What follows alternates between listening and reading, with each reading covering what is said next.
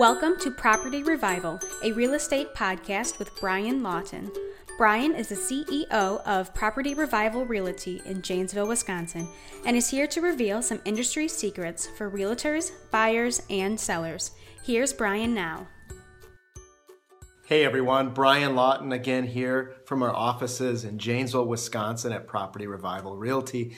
And today I met with some folks that are looking to sell their home and aren't quite sure what to do or how to prepare their home for sale. There's some work that needs to be done on the home, but they aren't really sure how to approach that. And it reminded me of, other clients we've had in the past that maybe their home has been on the market for a really long time and hasn't sold. Could be in a great area, be a beautiful home, but it didn't sell because it just needed a little bit more work done, a little more than just kind of paint and that sort of thing. And they didn't get the right advice from that particular agent. It's not necessarily the agent's fault, but it's not necessarily their area of expertise. And I just want to talk a little bit about today of the importance of taking those steps and locating a real estate agent that can help you prepare your home for sale when it needs a little more work than your average home. One route is to say, I'm going to call a general contractor or some kind of contractor and have them come through my home and, hey, can you tell me what should be done with this room or that room and how I can improve this home before it goes to market? But I think it's the opposite, right? So I think you need to find an agent that has experience in homes that have sat on the market for a long time for reasons like that, the layout is a little wrong, or there's just some more significant issues with the home that need to have that work done so that it can sell and get a nice price on the market.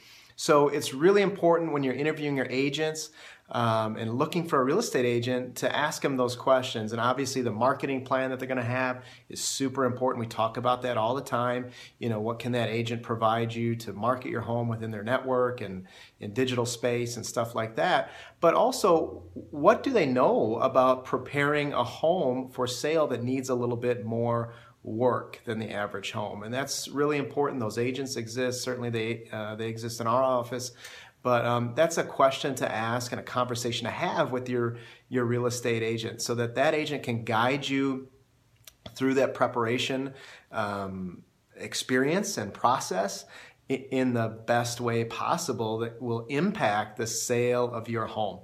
The agent and a contractor are going to have different ideas about what to do. The agent is going to bring, ideas about market conditions and what's selling in your area and what's deterring sales in your area, and is going to bring a different lens, a different perspective to that marketing and that home preparation process. And so they can help you through why a house hasn't sold in the past and how to prepare and connect you with either a contractor that they are working with, like we do, or can connect you with people that do that kind of work, even if it's design work or just contracting work. So when you're picking an agent, consider those things, especially if you have a home that needs a little work. Thanks a lot for listening. If you have comments, you can leave them, or you can email us, and we hope to see you next time. Thanks. Like what you heard? Find us on Facebook at Property Revival Realty and let us know if you have a question you'd like Brian to answer in our next episode. Thanks for listening.